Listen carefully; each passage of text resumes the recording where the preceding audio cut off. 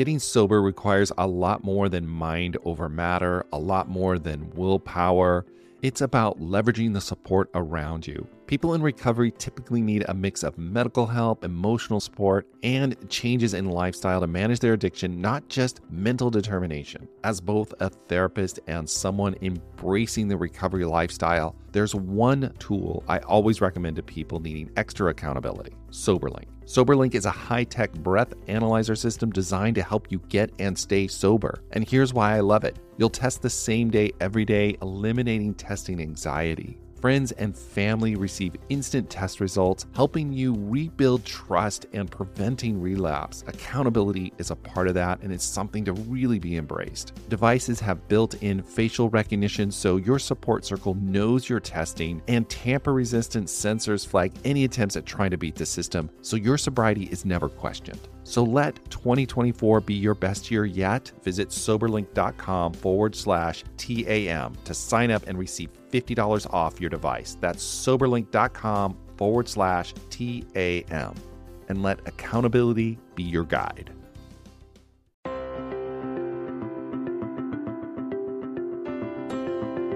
Hello, everybody. Welcome to the Addicted Mind podcast. Today is episode 13. So I have a great guest today. His name is Dr. John Seeley, and he is going to talk about sex addiction and adult ADD, or adult attention deficit disorder, and how they kind of work together in the addictive process, and how treatment can really help individuals who are struggling with these issues. So I've worked very closely with Dr. Seeley for the last 3 to 4 years, and this is an issue that really changed how I saw sex addiction treatment. Really digging in and seeing how, if someone is struggling with this comorbid issue, they get the help they need. So I think this episode is going to be very useful for a lot of people in recovery. Once you kind of can see how these intertwine, and if it's something that you're struggling with, getting a professional consultation is going to be key to getting that long-term recovery. So I hope you enjoy this episode. I think it's really positive, really meaningful, and it has a lot of great content. So I hope you guys enjoy. John, you want to introduce yourself? Well, first of all, thank you, Dwayne, for having me here. It's a real pleasure, and I'm excited to hopefully share some insights into how this particular diagnosis, ADHD, which is attention deficit disorder with or without hyperactivity. Hyperactivity may not be present. In the old days, that used to be the way it was identified, but we now realize that's less the issue than the inattention. But anyway, let me introduce myself. I'm just recently retired from being assistant clinical professor of psychiatry at UCLA. I'm also in private practice. I was the director of the sexual addiction, sexual recovery program at Del Amo Hospital for about 15 to 20 years, a program that Pat Carnes originally founded, and I am still following his guidelines from that day forward. He eventually moved on to other venues, but we continue to respect his input. He's a true pioneer in psychology, and by that I mean somebody who's gone into an area that nobody else had before and left a tremendous imprint and import on understanding human behavior. In this case, sexual addiction, which, right, by the way, sexual addiction may be called a lot of other names, as you well know. Right. It can be called hypersexuality, problematic hypersexuality, sexual compulsive behavior. So for anyone listening, just be aware there are a number of different terms you may hear refer to behavior that basically involves sexual acting out that causes severe negative consequences to one's life. Right. And the person finds it impossible on their own to really curtail or get into true recovery without some help. Right. And for you, I mean, I know your history. I mean, you've been working in this field of sex addiction, hypersexual disorder from the very beginning, when this was a very pioneering field. Well, not totally. Pat is the beginning. He wrote the book Out of the Shadows in 1983, right, which I wasn't. He asked me to join in 1991, so it still goes back a while. You're absolutely right. But I don't want to sound like I'm in on the ground floor, because Pat really did the true work. He wrote the book. Mm-hmm. Actually, it was originally called The Sexual Addiction, which I have a copy of.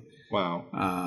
But then it didn't sell. And he tells the story of being on a plane, having come back from a talk, Yeah. And somebody suggested that he change the title. He actually had a copy of the book on the plane sitting next to him. So he suggested that he change the name to Out of the Shadows, and of course from then on it sold tremendously. Yeah. But he had a lot of tough time, even some death threats writing that book. So you can see this is a very controversial issue for some people. Wow. That's definitely, yeah. When we bring up sex in our culture, there's a lot of there's a lot of different energies about that, and very much it can so. be very, very confusing. And people misinterpret that people who are treating sex addiction somehow are making some moral judgment or curtailing freedom of sexuality, which, of course, the last thing any of us want to do is be a moral policeman. What we want to do is help people who want help, who have done so much damage to their lives, their relationships, and their own personal happiness, that might want some help in staying clear of something that's really devastating their integrity, their self-worth, and their reputation, and their spirituality. Many other things, as you know. The shame in this area is profound. So my hope today is to share an issue that is commonly overlooked, or at least used to be, in the treatment of this, quote, disorder. I'll say quote because it's officially not in the DSM-5, even though we've been treating it for 20 years, so I'm treating something that theoretically doesn't exist. Right, I know. It's a little strange feeling, but nevertheless, people keep coming asking for help, so somebody's in distress, obviously. Right. So let's define a little. Let's start with defining a little bit. Like you said a little bit earlier about like sex addiction or hypersexual disorder. Can you just like for someone who's just kind of new to this or doesn't understand that term, can you kind of explain how do we diagnose that first, and then we'll talk about the ADHD. Okay, well, first, diagnosing sexual addiction, there is no special test you take. It has to be done a careful history by somebody who's experienced and somebody who's willing to take a look at their behavior. But most sex addicts act out against their own ethics and principles. This is very important because that's what creates tremendous shame. As a result, one is not going to share it with anyone, because of the nature of the shame. Right. So it's probably the most hidden epidemic addiction in our culture. I would definitely agree with that. And so that's why these podcasts are so helpful for people who don't know where to turn and are really consumed by shame because they're doing things that are against their own ethics principles. In fact, that's why many addicts will say, sex addicts I'm referring to, and by the way, when I say that, I don't mean demeaning, but it's a common term we use, say often, I live two lives. I have my sexual acting out life, and I keep it completely secret and separate from my other life.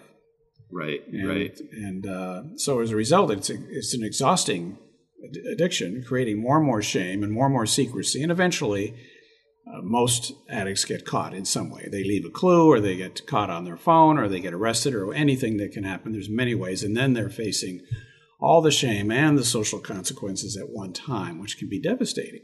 Yes. Oh, it is so much. I mean, that's double life comes crashing down, and then that's when they come to us for help. They don't know where else to go. That's true. And it's devastating to see that side of it. And it's important to see that there's treatment. Yes. And we speak about getting into recovery. We don't say recovered because, like any addiction, there's no such thing. At least those of us who work in the field. It would be tempting to say you're recovered, never have to worry about it again. But most addictions have to be managed one day at a time. Yes. So as we say, you stay in recovery today, you take care of tomorrow. When? Tomorrow. Right. So it's something that you work on a regular, ongoing basis with a lot of support. Right. It's really important to understand that you need it's really helpful to have somebody with you on your side. That's why there's a number of 12-step programs that help in this area, which of course are free. So it's important to remember, anyone listening, that you can go to a meeting and be totally anonymous and talk about the struggle and hear other people who are caught in the same web of acting out in a way that has truly damaged their lives and their worth and their marriage or their relationship with themselves. Yeah, and that's where a lot of people start.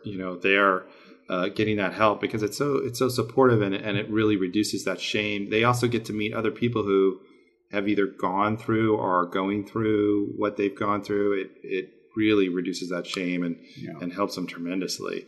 So I wanted to, because we were going to talk about a specific Yes. part of this treatment. And, Indeed. So, and I think in the process of, I may interrupt you there, sorry, when making the diagnosis of sexual addiction or problematic hypersexuality, whatever the term is, then you want to make sure there aren't any other issues going on, either what are called comorbid, meaning other medical issues that might be involved. So, for example, there might be a medical issue, a thyroid problem. And so you want to rule that out. There's a number of things that go along with this addiction. It's very rare for someone to have an addiction without another issue going on, Right. such as someone's very depressed.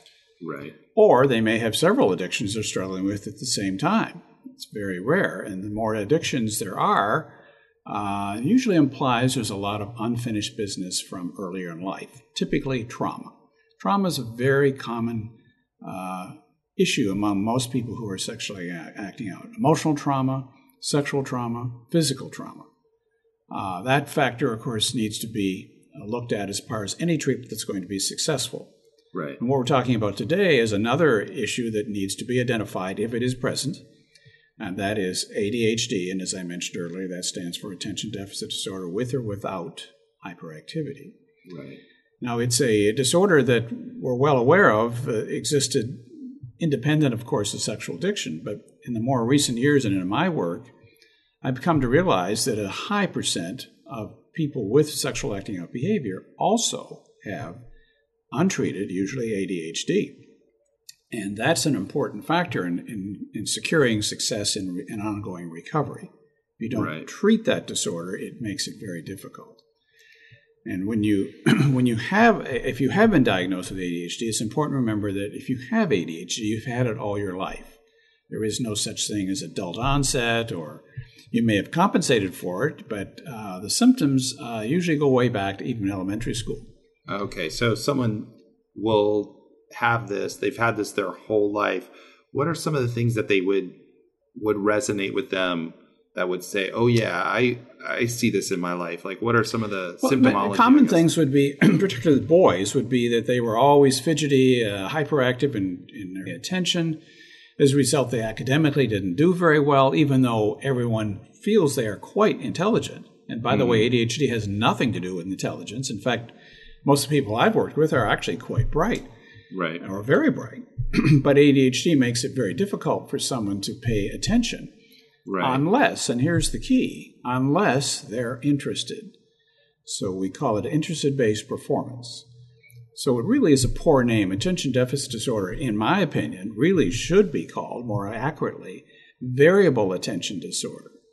Because Right. people tend to think that people with AD can't pay attention to anything, and that is so untrue. If they're interested, such as let's take a child who can't sit in class, but he can sit in front of a video game for 4 hours and play it without any difficulty with his attention, or in sports, or whatever the interest may be. So it's important to remember that ADHD folks can hyper-focus, we call that, meaning nothing interferes. They go into a kind of a focus that even time isn't recorded because they're interested. Right. So ADHD folks tend to find their life divided into things I'm interested in, which means I have no problem focusing. In fact, I hyper-focus to the point I forget other things. Or the other side is things that are so boring to me, I avoid them. And one of the most common symptoms of avoidance is what's called procrastination. That is, putting it off, putting things off, writing my bills, taking care of the things that have to be done at work or at home. Or if one is in a relationship, let's say a marriage, it's quite common for a person ADHD, an adult person, to not listening. And the partner is sharing something important, and they may nod their head, but they're not recording it because they're focusing on something such as a television show or a video or a game or playing something in the garage, whatever their interest is. So it's very important when you're around somebody who has ADHD to make sure you have their attention, and that means visual, not just auditory. Right, and I've seen that a lot in clients that have come in, and their partners feel so much like their partner isn't listening. They feel dismissed, and really the person who has that ADD, it's not totally intentional. They don't actually realize they're doing it. if that makes sense. No, it isn't essential, but it's broken up many a marriage because Yes. the non-ADHD spouse thinks you don't care, you don't listen to me, I Yes. tell you these things, I don't mean anything to you, and so become very hurt and cover it with a lot of anger. But often the person never heard it at all. You told me that? You said that? Yes, I've told you that 5 times. Right. And by the way, just a sidebar, you mentioned ADD, and just so the listener knows, ADD and ADHD are exactly the same thing. We just do a shortcut. We leave the H out because many adults don't. Let me say it this way, most people outgrow the hyperactivity, at least outwardly, by 13 or 14. So we tend not to see it in adults, although it can still be present. Right. And more interesting, also, girls typically rarely have hyperactivity. Girls rarely have hyperactivity even in childhood. So they often do not get diagnosed because you can't spot it. Right. Like you can a boy who's up and out of his seat and running around and can't sit still or focus. So unfortunately, that's how many children are identified from the hyperactivity, not from the inattention that is far more devastating to one's performance academically or in personal life. So when people are coming in for treatment, this is definitely something that is kind of a must kind of scan. It is. I think it's something, and when you say must, it should be included in any evaluation of somebody who has sexual acting out behavior. Okay. For number one, there is no specific test. It's all based on questionnaires from people who know the person with ADHD, the person themselves. Getting a history is very important. As I say, it goes back into childhood. They'll often describe difficulty academically or socially, or be picked on, or they would talk over people, or they would have trouble keeping friends because people would roll their eyes, they're not talking appropriately, or they're very impulsive, another factor, and so they're also very impatient at times, especially in adults driving. They can be very explosive, can have a real temper. So the real issue is making sure it's part of any evaluation, and that, as I say, there's no specific test. One needs to take a good, solid history and to do a number of questionnaires that can help. And then the treatment is actually relatively straightforward and simple. There's a lot of tools, one of which is medication, and it works very quickly, and in my opinion, very safe. It needs to be started very low, and you slowly increase the dose till you get a response. Typical side effects of the stimulants are difficulty sleeping and can suppress appetite. So one has to watch those very carefully. But another sign that you may have struggled with attention deficit disorder, ADD, even now, is that for example, you're using stimulants to keep focusing, such as commonly coffee. Not unusual for ADHD folks to say, I have 2 or 3 pots of coffee a day.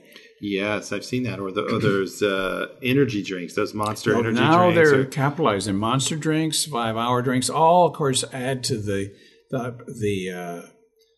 intensity of the stimulant. So, by the way, cigarettes also have a stimulant. Nicotine is also a stimulant. So it's not uncommon for people with ADHD to be heavy coffee drinkers, smokers, and therefore cocaine users. Many of my patients said, I didn't use cocaine to get high. I just used it to focus. I could really get a lot done. Right. I wasn't partying. So there's where the stimulants, and the medications we use are also stimulants. So the stimulants really help one focus. And the focus that takes place, just so you know, is in the frontal part of the brain, the part of our brain up above our eyes. That's called the prefrontal cortex. And that's where all our decision-making, our focus takes place. And that's where the stimulants also activate. So it's strange to think that you would take a stimulant and actually calm down. But actually the reason you're calming down is because you're stimulating the prefrontal cortex that helps you focus, track things that are normally boring or have been boring, and get paperwork done or things that just don't interest you. Wow. It really isn't necessary in the area you're performing in. You don't need medication for that part. I often say since I see children as well, do you need any medication to help you play video games? And of course, there's a big laughter because the parents say, no, that's all he does, because he's interested. And that's the connection to sexual addiction. If you're interested in something, and sex is usually pretty interesting to many people. Right, most people. Most people, indeed. So as a result, one can get caught up in that hyper-focus mode and spend hours, as we now know, watching pornography, or prior to that there were magazines, but now it's mostly internet porn, which is probably one of the biggest ways that sexual addiction presents. Yes. But it's done secretly until the wife or the spouse, whoever it is, parents, whatever, discovers employer. It. Or employer, exactly, thank you. Treated many people. And by the way, ADHD and sexual addiction are equal opportunities. They can apply to anybody at any age, any profession, doctors, lawyers, people that work on the line. It doesn't matter. This is not for a certain type of people. Anyone is susceptible. And remember ADHD, I haven't mentioned it yet, but ADHD is highly genetic. It's one of the most genetic disorders we have in all of medicine. So as a result, if you have a history of it, in terms of your parents or a sibling, you may perhaps have it yourself. It means would help to be evaluated. And again, many people have compensated. So for example, girls typically, because they're having trouble being organized and getting things done in their homework, they'll stay up till 2 or 3 in the morning and pull down great grades, saying, well, she couldn't have ADHD. She's getting A's and B's. Right. But the answer is yes, but do you know what it takes to get those A's and B's? She has to be up every night till 2 or 3 in the morning. Boys typically aren't willing to do that sacrifice. Girls typically more, although that's terribly general, but that's just a general concept of why girls tend not to get diagnosed until they themselves get married and have children. And then often their children are identified as ADHD, and they will say to me, you know, Doc, I shouldn't have done this. I tried some of his medication, and I had an incredible day. I at work, I was able to get everything done and accomplished in half the time. I'm so efficient. Right. So that's how they often get diagnosed. It's very common for me to treating children that typically one of the parents has it, almost in all cases, and occasionally 2 parents. Both have it. And then they see it, and then it really helps them. So kind of going back, when you have ADD and then the addiction, how do they work together? You were kind of mentioning early that you get hyper-focused, especially like in pornography. Right. And again, remember, performance-based, pleasure-based performance. So if you're interested or pleasured by something, as I say, you have this remarkable ability, having ADD, and this is where ADD can be an asset if you're going to focus on something that's healthy and productive. But because sex can be so interesting and compelling, especially on the internet where it can keep flashing pictures.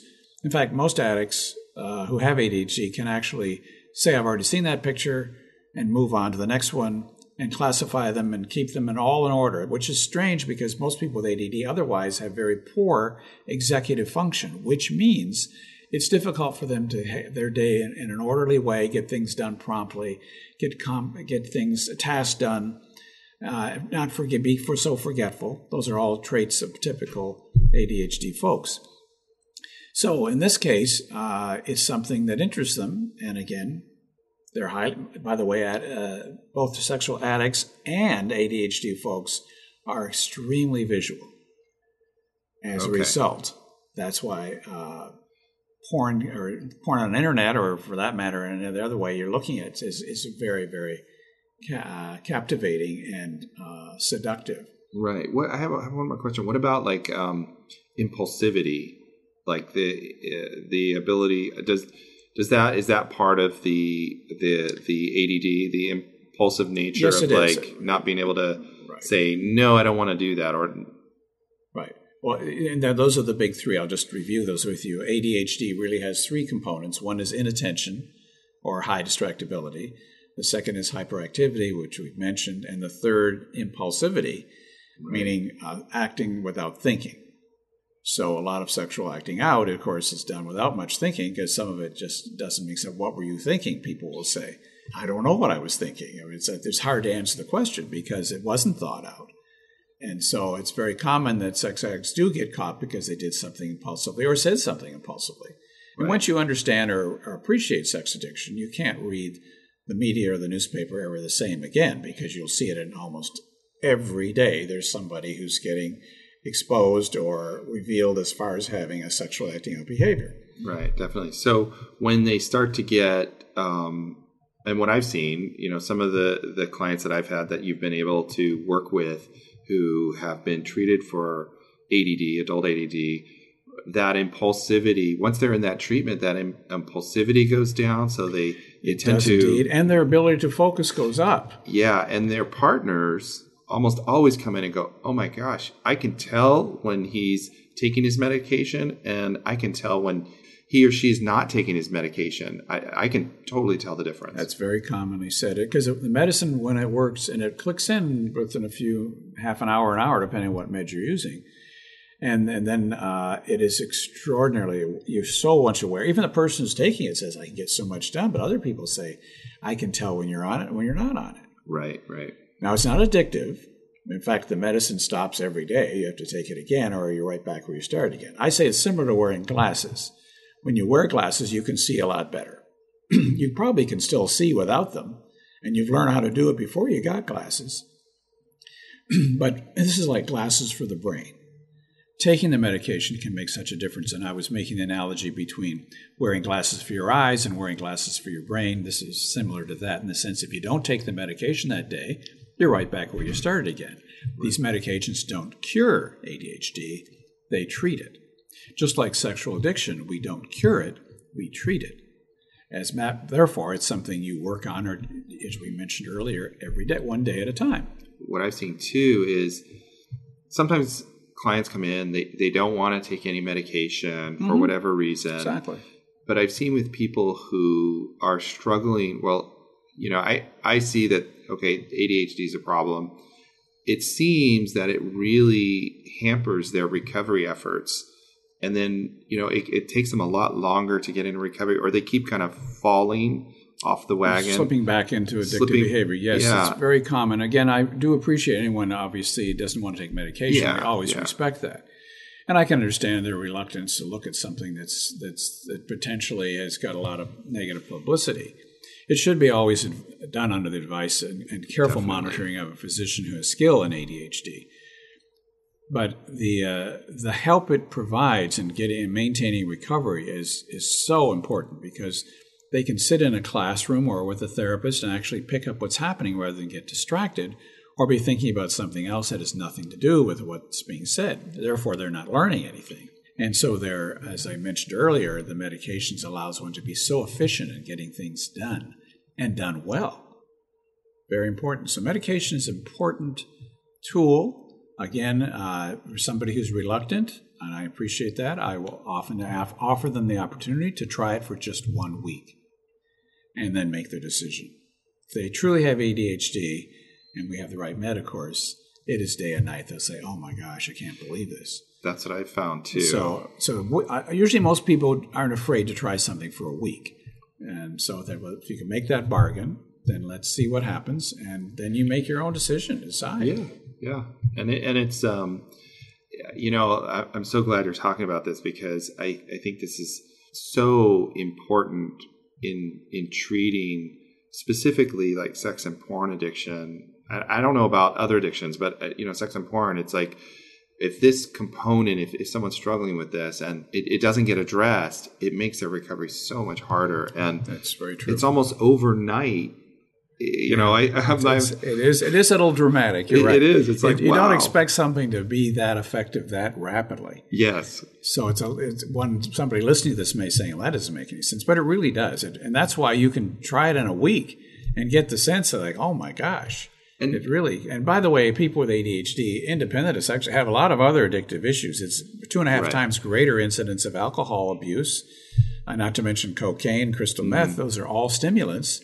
So it's quite common to see these other addictive issues with people with ADHD as well. Marijuana, by the way, is not a stimulant, but it is the number one abused drug with people with ADHD. And I think that's because people with ADHD also describe an inner restlessness that the marijuana helps them with. Okay. That's interesting. Which may be a leftover from the hyperactivity that we don't see outside, but it's still going on inside. It's internally. Yeah. Okay. And I also think one other thing I think is really I also see in clients who, once they start dealing with their adult ADD, there's almost some relief because they feel so bad about their inability to pay attention. They feel like something's wrong with them. And once they see that, oh my gosh, it's not all me, there's something going on here, and they get it treated, that in and of itself has a profound effect on their well-being. Well said. In fact, there's a popular book out. You mean I'm not stupid, dumb, and lazy? That's how people with AD often get labeled. Yes. Because they're actually very bright, as I mentioned, sometimes brilliant. You can see it when they're focusing on something they're interested in. Mm-hmm. Say, how come he couldn't do that over there? But that's because he's interested. It's that simple. If you're interested in something, most of us do better when we're interested in something. That wasn't unique to people with ADHD, but in people with ADHD, it's profoundly obvious that how well they do when they're interested. We all have to do things that we're not interested in. We have to pay bills. We have to do paperwork. We have to clean the car, whatever things we don't particularly want to do, clear the windows or do cleaning and dusting, whatever it might be. But we do it. Yeah. But people with ADHD just find it so difficult because it is so, and the word they most commonly use is boring. It is so boring. I go to a movie, I get so bored because they can't pay attention to the movie unless it's action, action, action to keep their attention. Mm-hmm. Or sitting in a lecture or listening to music. If they're not interested, it's just they're loose. Or listen to having a conversation with their wife. They get bored and they start thinking about something else. And that's where the medication helps them reduce the boredom so they're able to be highly efficient in getting what done, including their recovery. So if someone's struggling, I guess I would say get an evaluation if you think this might be an issue. Yeah. There's definitely hope. Especially if there's a family history of it, especially if you had trouble with it in childhood, adolescence. You always felt somehow you realized you were as bright as anybody else, but why are they doing better than me? That's a very common experience. Gosh, I'm smarter than they are, and they're doing better than I am. And that's because their executive function, that is the ability to actually use their intelligence, is impaired because they get so distracted by something else that interests them. It's not like they're inattentive. They're attending to something else. They're always sharp, focusing, but it may not be what everybody else wants them to focus on. It's not that the brain turns off. It just turns over and looks at anything, as the joke goes, anything shiny. Right. But anything that's to that particular person is interesting. Of course, porn and from a child standpoint, anything that's shiny, but from an adult standpoint, porn would be a great example of something that's pretty easy to focus on and focus on extensively. Definitely. So one more question. So if someone's out there listening to this and they relate to this, what would your one piece of advice to them be? Well, if they're in therapy, to ask their therapist for an evaluation or to refer them to somebody that could do it. If they're not in therapy, to ask around for a doctor who has some expertise in. Because many doctors, unfortunately, don't know much about it or don't even believe in it as if it's a religion. Right. So they don't have there is no such thing to it. So be prepared if somebody, you may be surprised, some professionals will say it doesn't exist or it's just made up. So doctors make a lot of money or something. I don't know. It's a bizarre kind of response. But once you've seen it, and once you've seen it respond to medication, there is no doubt it exists. That's why I'm saying, look at the proof. The proof is in the pudding, if you allow me a very old quote, that you actually see it when you take the medication. But you do need to be diagnosed first. We don't just throw medication at everybody and see if you'll do better, because some people who don't have ADHD will do better with it too. Right. I mean, it's like, if you read magnifying glasses, somebody who has perfect vision can still see improvement. Exactly. So that's not the way you diagnose it. You diagnose it with a history of struggling with inattention, impulsivity, hyperactivity, difficulty in relationships, and very commonly, as we're talking today, having addictive issues, in this case, sexual addiction. But it can be a number of addictions. It's not unusual for a person with ADD to have several addictions they're struggling with. Doc, I went to the bar to meet a girl for sex, and I started drinking again. I went to the bar to have a drink, and I met a girl and started sexually acting out again. So there are many doors into the same room of addictive behaviors. So go get help, and there's support out there, there's groups out there. Yeah, and find somebody who knows something about it. I'm repeating here, but it's very important to get a doctor who honestly believes there's such a disorder, or they're going to make you feel even more ashamed that somehow that doesn't exist. It does exist. It's a part of the psychiatry. It's one of the most common disorders we treat in psychiatry. So getting help and asking for help, it's very hard to do. Addicts typically have trouble asking for help. Right. So the slogan we use is ask for help, and help only when asked. Right. Addicts tend to also be very quick to be codependent and help other people out and not take care of themselves. Well, I want to thank you for giving us your time and your expertise and your passion, wisdom, and hope on this podcast. I really appreciate it. Well, it's been a pleasure, and I hope it helps someone out there listening to get some help if they need it. So thank you so much. So if you're listening out there, you can go to theaddictedmind.com/13. We'll have the show notes there. We'll put a rundown of everything that we've said, and go check it out. So thanks, everybody, and I'll see you guys next week. Thanks, everyone, for listening to this episode of The Addicted Mind. You can get all the show notes at theaddictedmind.com/13. We'll include all the show notes there, any information, and go there and check it out. Also, if you're enjoying this podcast, please go to iTunes or Stitcher, leave a review and rate us. That really does help us out. And also, once again, if you have any questions that you want answered, please go to the website. On the side is a thing where you can leave me a voice message, and I will try to answer your question or find an expert that can and feature it on the podcast. So I'm really excited about that. Also, please look, if you're active on Facebook, join our Facebook group. It's the Addicted Mind Podcast. And just look that up on Facebook, join, and be part of the conversation online. Okay? Take care and have a wonderful day, and I'll see you next week.